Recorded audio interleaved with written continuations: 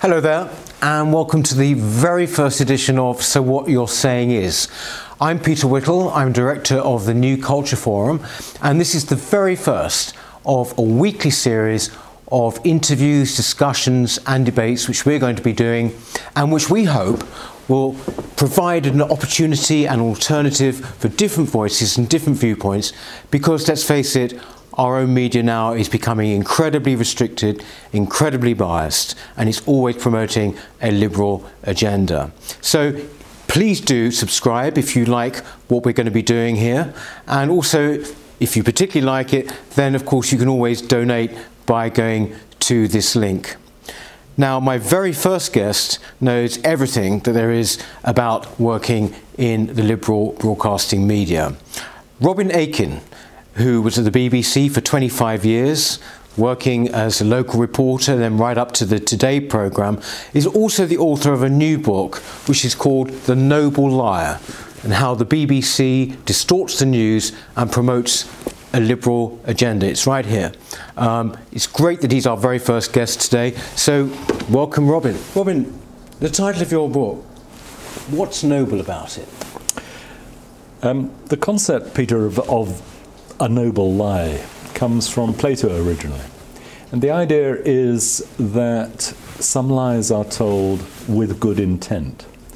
And so the title of the book, The Noble Liar, as it refers to the BBC, is to say that the BBC, in my view, tells a series of well-meaning untruths which it believes are in our best interests.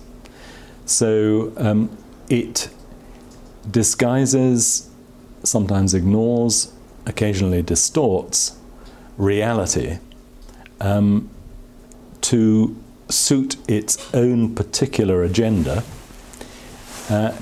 Its agenda is not a malevolent agenda, but I believe that it's wrong-headed of the BBC to do this.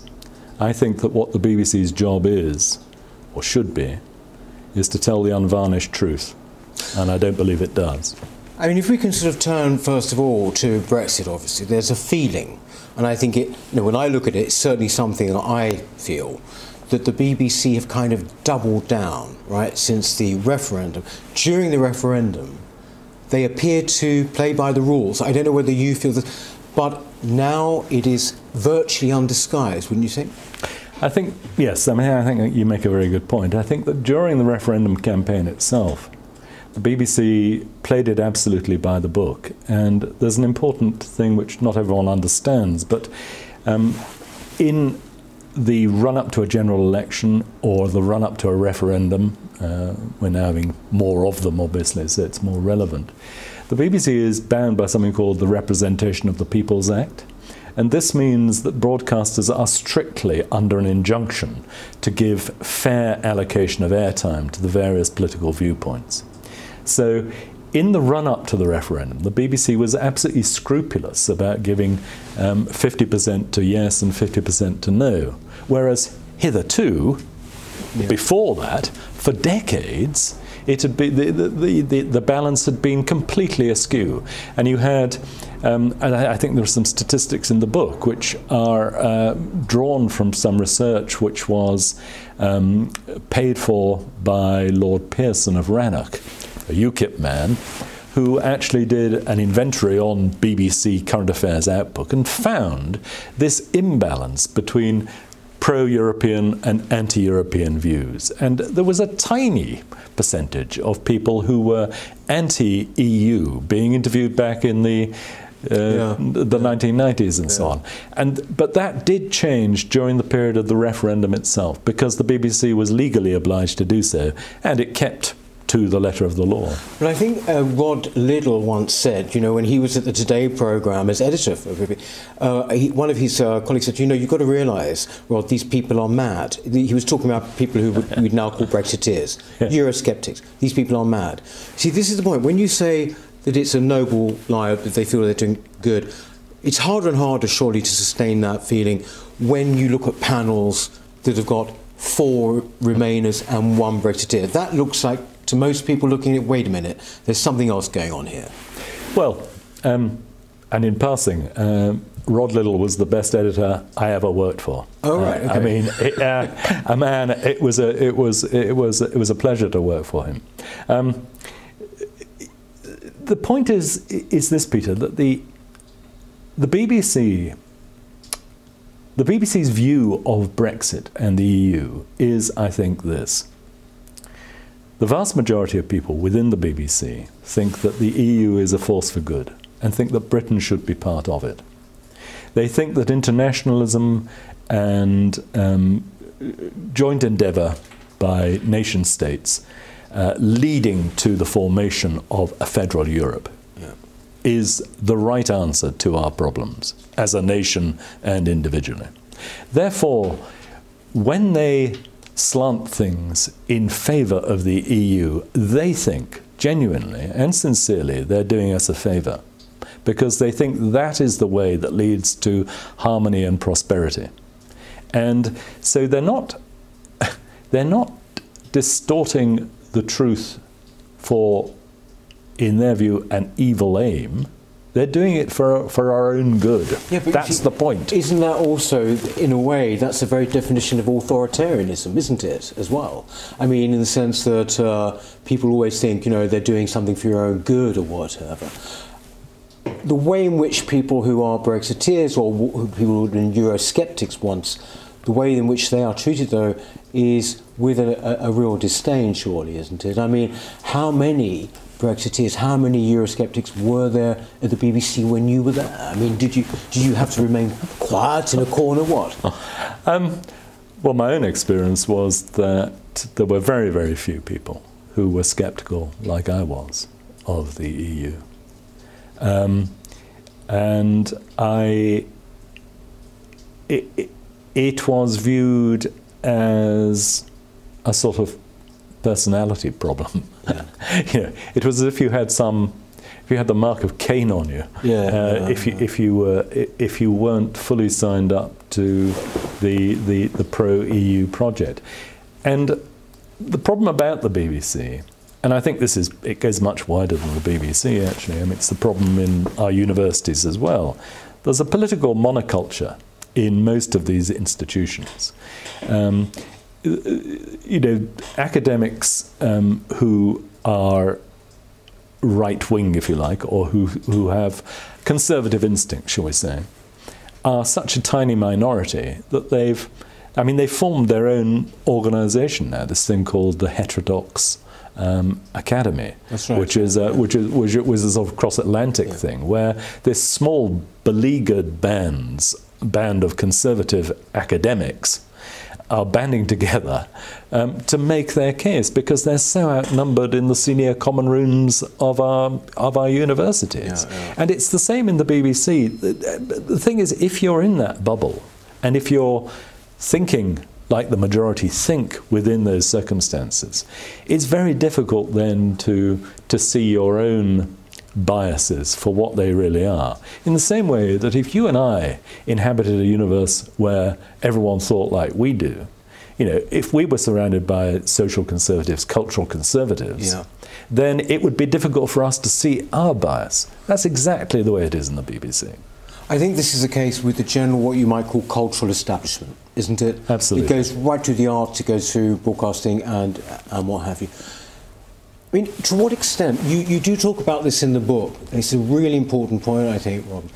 When you talk about this kind of, you know, this monolith of opinion, people say, well, how did it get like that, you know? How did it get like that? It's not just a case, surely, like Andrew Marr, I think, admitted, didn't he, that there's a strong element, you know, disproportionate amount of young liberal people, metropolitan people at the BBC. You know, we hear this phrase, long march through the institutions. How do you feel that has worked with the BBC, this idea actually that institutions have been effectively captured? Do you think the BBC had a long march? Yes, I do. And I think that the answer to your question is that it's what I call cultural Marxism.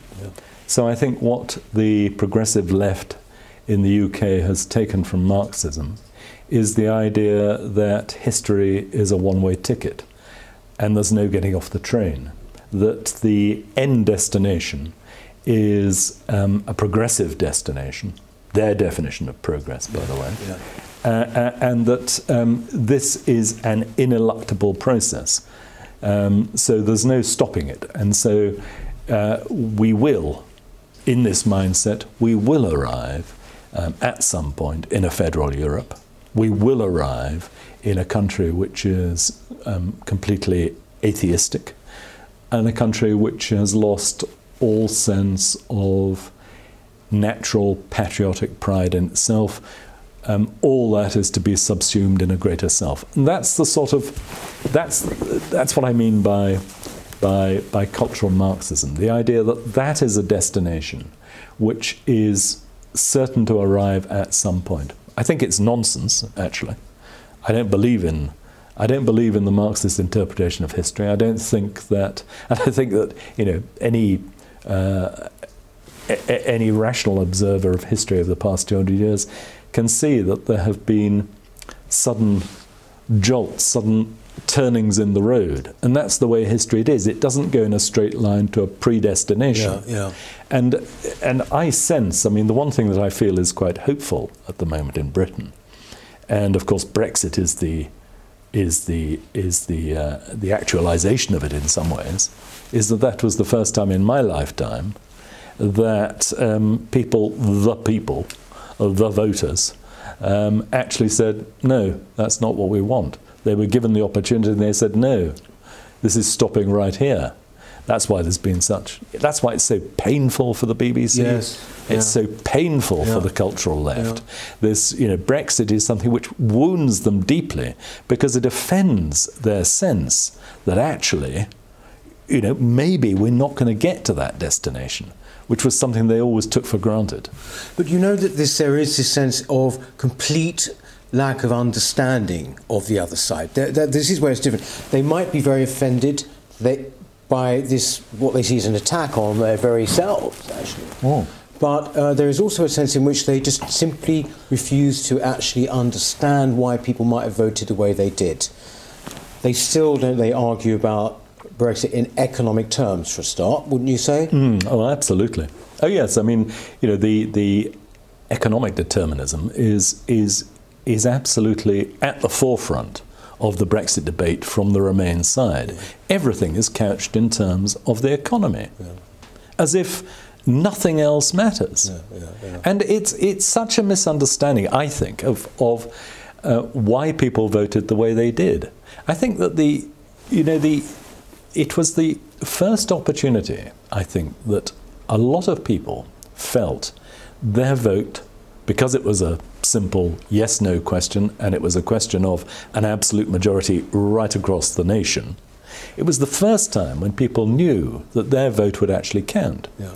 And they were engaged by that, and they were saying, we don't like the way things have gone. We want to have our own country back. We want to be able to run our own country, make our own laws. Yeah. It's such a simple, fundamental demand in a democracy that you would think it should be, everyone could sign up for it, but clearly they can't. I mean, I'm always reminded of the remark of Tony Benn, if you can't vote the buggers out, then you don't live in a democracy. And I think he was absolutely right there, that if you can't vote out the people in Brussels, so you're not really living in a functioning democracy, unless the people have their hands on the levers, the voting levers. Yeah. What sort of democracy is it? Well, you obviously were at the BBC 25 years. You covered many sections of the corporation. As we mentioned, the Today programme, local, right across the board. Can you just give us a flavour? If I would say that you are, basically I'd characterise you as a small C conservative maybe, or whatever, what actually was it like, therefore? What is it like for someone, conservative viewpoint, working at the BBC? What was it like? If you could give us some examples, how difficult it could be, or what? Well, yes. I mean, it was uncomfortable at times. I think because of the sort of person I am, I actually rather enjoyed it, because I take the view that journalism should be about causing as much of a stink as you can. What's the point of being a journalist if you're not going to cause a bit of mischief? So if you're sitting in the Today morning meeting discussing ideas, it's great fun to say something that you know will be disagreed with by 95% of the colleagues sitting around you. You have to have the confidence to do it, but the point is, it's worth doing. Luckily, I mentioned Rod Liddle. The reason why he was such a great guy to work for, in my view, was because although he didn't think as I did then, he seems to have come much more around to our way of thinking, since he's freed himself from the shackles of the BBC. But he, in those days, he was the first BBC editor I ever worked for who was prepared to accept an idea which came from, if you like, a conservative way of thinking. A story which... Even though he was Labour, actually. Even though he was Labour. Yeah. Because he had an intellectual curiosity. But working for other editors, I can think of... I worked on the Money programme for a good few years. And there, I was really quite shocked, actually, when I first moved there, because it was the way in which the scripts were written from a purely theoretical point of view before you ever left the building. Right, okay. So we were writing the story that would appear before it ever appeared on the screen. Yeah. And then we would go out with our cameras and our microphones to illustrate the script we had written. Because this is actually very interesting, if I can interrupt, because I was going to ask, for most people, when we talk about bias at the BBC and all the rest of it, it seems very conceptual. Actually, on a practical level, how does that bias work? You're telling us. It's very interesting. Almost like on a step-by-step basis, how does it work? Okay. So, Peter, you've been in journalism long enough to know that all journalism is a question of selection. So the first step in the process is this. You've got a guy, like you or me, sitting at a desk, a news desk, and they've got information coming in from all over the world, stories pouring in from every quarter of the globe. Which stories are you going to cover? That's the first question. Yeah. And that is where the bias first makes its mark. So, for instance, let's suppose there is a story of a knife attack or a gun attack in Sweden by an Islamist. Are we going to cover that on the BBC today? Probably not. Why do we make that decision? Well, do we really want to draw attention to that kind of thing? It's not really our kind of story. Yeah. On the other hand, let's say there has been a racist attack by a white racist in the north of England on a black guy. Yeah. Now that's much more our kind of story. Yeah. That's the kind of story we want. Why do we want that story? Because it fits our view of the world. Our view of the world is this, that Muslims are always victims, and they are victimized, and Islamophobia is rife in the country, and that's the story we want to tell. Do we want to tell stories about Muslims behaving badly, attacking Jews or attacking women? No, we don't really want to tell those stories. That's why, for instance, it took so long, and it took some brave journalism by the Times newspaper to bring that whole thing about the Pakistani rape gangs into the open. What a struggle that was. How was it that all the authorities and all the journalists were sort of complicit in that silence? It's extraordinary, but isn't it as well something, again, you allude to in the book, and something I've always found, is that the BBC, again, they might think they're being noble, although it's sounding less and less noble from what you're saying. They sort of believe that they are one of the upholders of multiculturalism, isn't it? That is actually one of their tenets. They actually see it as something they should promote. Well, that goes completely against the kind of idea of multiculturalism as being a very, very benign thing, doesn't it? Well, I'll say this again, that the thing is that the reason why the BBC journalist might take a decision to ignore, or if you like, to use a stronger word, suppress a story about a Muslim attacking a woman or whatever, is because the calculus is that this is a story which will damage community relations. Right. Yeah. That's so when they said we won't tell this story because if we tell this story, it'll upset people. Race relations will be harmed, multiculturalism will be harmed, so we don't tell the story. That's the way it works. And it's done, that's what I mean, they're doing it, they think they're doing us a favour. But actually, the problem with that approach is that the people at ground level, ordinary people, know the reality of these things. And the disconnect between what the BBC is telling us and what people know is happening becomes ever and ever greater. And that's why I think there is a danger in this for the BBC. I think the BBC has to wake up to the fact that it has a culture which actually separates it from the reality as experienced by many, many millions of British people. I think this is when people used to complain about bias. I remember it used to always be Tory MPs usually complaining about lack of Tory voices strictly on the news agenda or whatever. But my feeling now, really, which is really echoing what you're saying, is that people, the pennies dropped slightly. That in the general population, there is a sort of sense, people feel, for example, that they're being handled more. Do you think that's true? I mean, do you think that people are basically are more aware of this now than they maybe would, the general public? I think they are, and I think there's a number of different reasons for that. One is that the people's exposure to media, of course, has changed enormously, hasn't it, over the past 10, 15 years, 20 years. You know, now people know they have in their hands powerful computers and they can access information from anywhere in the world via the internet, right? And people are wising up to the fact that on the internet, you know, there are some sources of information which are not terribly reliable. But of course, once the penny drops in that way, then you're much more likely to ask the question about the people who are appearing on your terrestrial TV channels. What about them? Are they?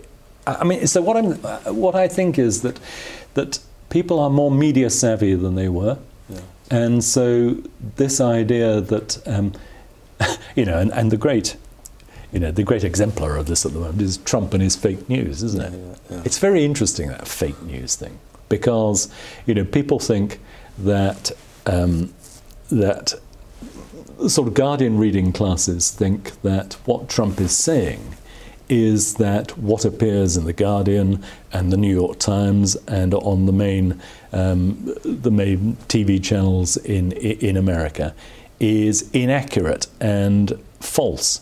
That's not really what he's saying, I don't think. I think that what Trump is saying, when he says fake news, what he means is you guys only tell negative stories about me, right? That's why it's fake. It's not because you're lying. It's because you're selecting negative information and only negative information about me, the president. That's why it's fake. With some exceptions, usually when people talk about fake news, they're talking about good old-fashioned bias, aren't they? Yeah.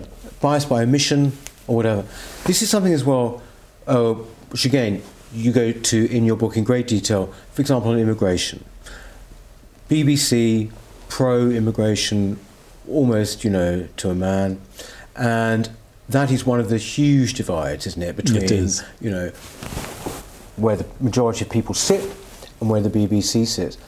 There's a case that you mentioned in the book as well, which I remember very vividly. It was the case of Andrew Never, who was a former writer for Tony Blair, I believe, wrote this piece where he was very clear about Labour and its social aims of migration. Do you remember rub the nose of the right in diversity, all of that stuff? Now, why, Robin? I mean, or maybe, you know, you've already answered this. Why did that not become a bigger deal on the BBC? Because frankly, you know, when you look at it, that should have been covered everywhere, shouldn't it? Yes. Well, it would be if people like you and I were news editors in the BBC. But if you're a BBC news editor who thinks diversity, diversity is one of those words, it comes loaded, freighted with good intentions. Diversity, you can't have too much diversity after all, Can you? Yeah. I think you can, actually. Yeah. I think there is a definite limit to the amount of diversity that a society can digest. In the case of Nether, he let the cat out of the bag about why it was that there was an ideological undertow to the Blair government's policies on immigration. They wanted more immigration because they knew that it undermines the conservative position. Because our position as conservatives, as social conservatives and political conservatives, is that I'm proud of the country. I think Britain has given far more to the world than it has taken from it. I think we have been and remain an essentially good country. And I think that it was said a long time ago, and it remains the case, that British intellectuals are almost unique in the world in hating their own country. George Orwell. Exactly. Yeah. Would rather steal from a poor box than stand for what would say God Save the King, right? Yeah. Exactly. True, isn't it? That's the quote. French don't have this, do No, they don't. I mean, the French... I mean, talk about national pride. There it goes, for my taste as an Englishman, it goes a little bit far the other way, but you know what I mean. But but British intellectuals, I mean, they're so contemptuous of the society which has borne them, and they're so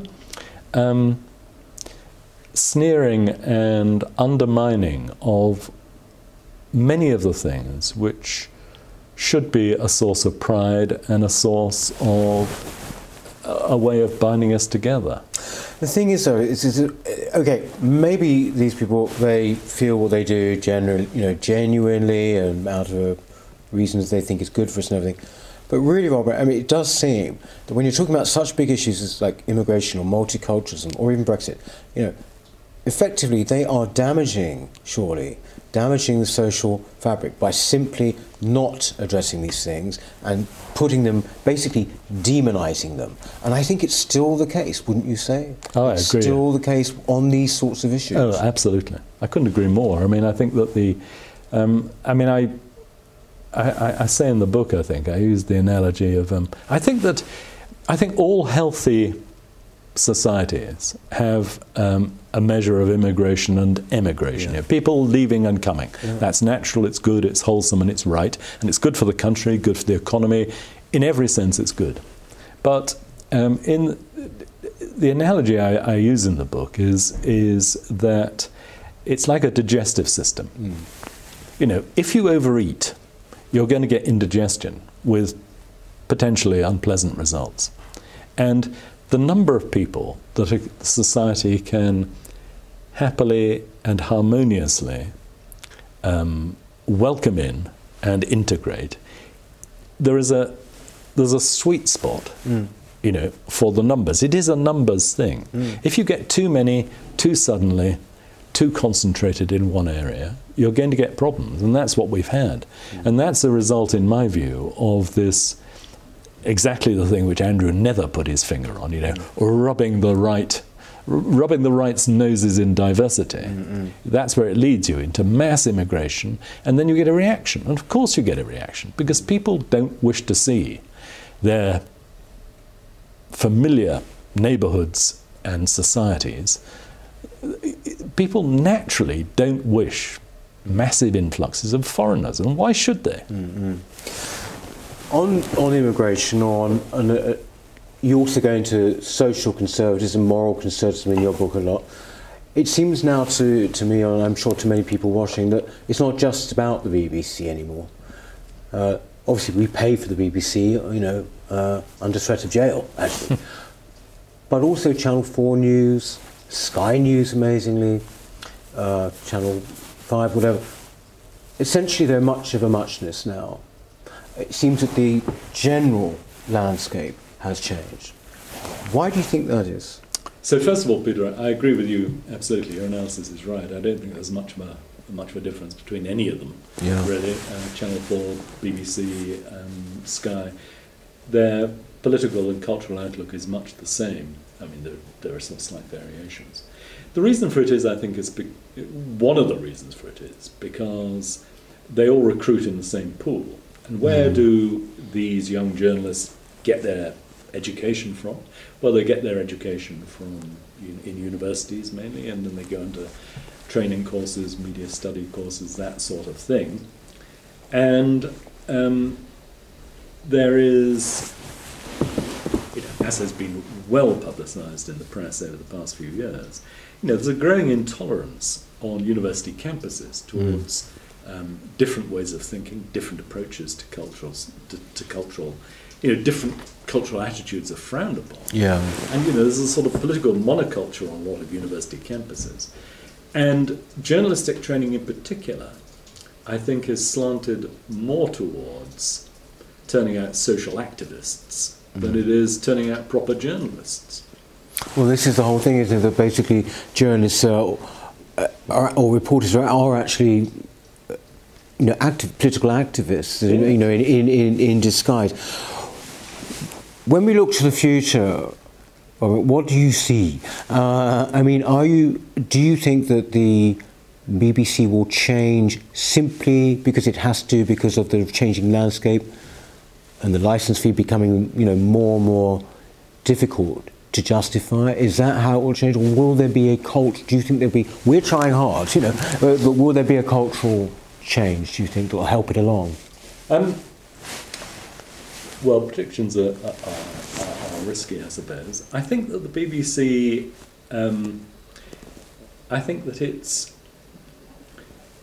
there is a lot of support for the BBC within the political establishment. Because the way the BBC is at the moment suits the majority of those who are in the political and cultural elite. Because the views and biases of the BBC are by and large the views and biases of them.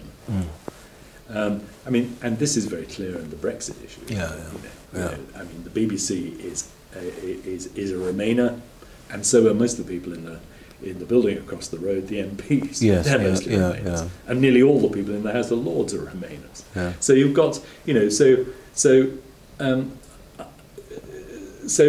they're all in it together in that sense. But I do think, I sense, or maybe this is just wild optimism on my part, I sense that there is change in the air. Yes, I do. I think that people have got, that the scales are dropping from people's eyes, and people are seeing things for how they really are. Let me just give you one little example. This week they announced the Turner Prize. Could it have been a more predictable and boring choice than it actually was? It's a joke, really. Those sorts of to give the prize, supposedly Britain's foremost artistic prize, to a young woman who's made a video of herself coming out as gay in rural Scotland. Honestly, it sounds like the title of a comedy sketch. There she is, wailing about her plight to the empty mountains, the valleys and the sheep. No one who gives a monkeys. Really, it's so self-absorbed. It's so kind of look at me, And I think that people are just, it's just a very small example. It wouldn't mean much to a lot of people who don't take an interest in such things. But it's that kind of thing. It's the sort of arrogance of the cultural elite which will be its undoing. This idea that there is only one way of thinking about things, and that we all must accept that all these things that they think are great, we all must think of as great. Well, we don't. And I think an increasing number of us are saying enough is enough, and thinking for ourselves. That's what I hope, anyway. And finding ways as well of expressing that, which is a great thing. Robin, it's great. Thank you very, very much. I would say again, the book, The Noble Liar, how the BBC is producing a liberal agenda This is it here, really worth reading. Thank you very much, Robin, and we will be back next week. Thanks very much for watching So What You're Saying Is, and please do subscribe, won't you? Thank you. Bye-bye.